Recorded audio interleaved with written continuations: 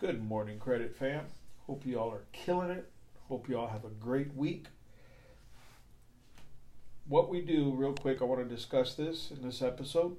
What we do for customers, and you should do too if you do the credit repair on your own, is before you start the whole dispute process, you want to pull your 3 credit reports and you want to check at your personal information section on there. If you use MyFICO, generally it's all the way towards the very bottom, and you want to look for any discrepancies in the way they write your name. It should be your first name and your last name, or your first, middle, and last. It should not be your middle name first, then your first name, then your last name, or your last name first, and so on. It should be your first, middle, and last. If it's not like that, they will have it listed several different ways generally.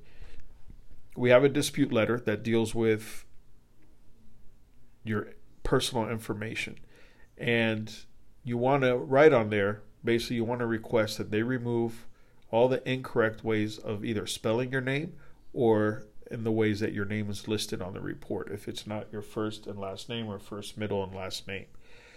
The other thing you want to look at is it will show all of or most of your history of every address that you've lived at. You want to get rid of, or try to get rid of, all of your previous residential history. You only want to have on there your current address. So when we start with a new client, the first thing we do is we pull their report, and whatever's not their current address or their correct spelling of name, we send in a letter trying to get that stuff removed.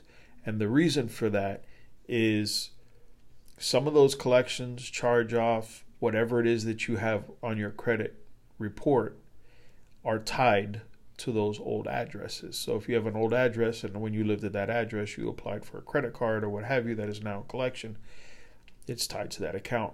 So we send in letters trying to get those old addresses removed. All we want on our file is your current address. Once that letter goes through, we mail that out. We usually wait about 7 days after that before we send in your dispute letters, because now it's been 7 days that your letter has had to get there. And by the time the disputes get there, that's going to take another few days from the day that we mail it before it actually arrives over there. So they've had at least 10 or 11 days to start deleting old stuff, old addresses, before the dispute comes in. And the hope is that address that is tied to your collection has been removed by the time the dispute of the collection gets there.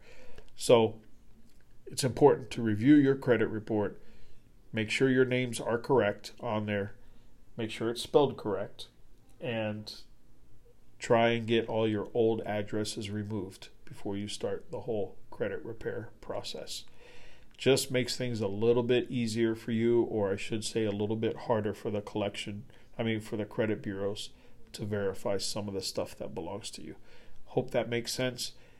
If and when you send that dispute letter for your addresses and name and all that stuff, they even have a bunch of old phone numbers. You can dispute that too. Just try to get rid of those, clean up your file.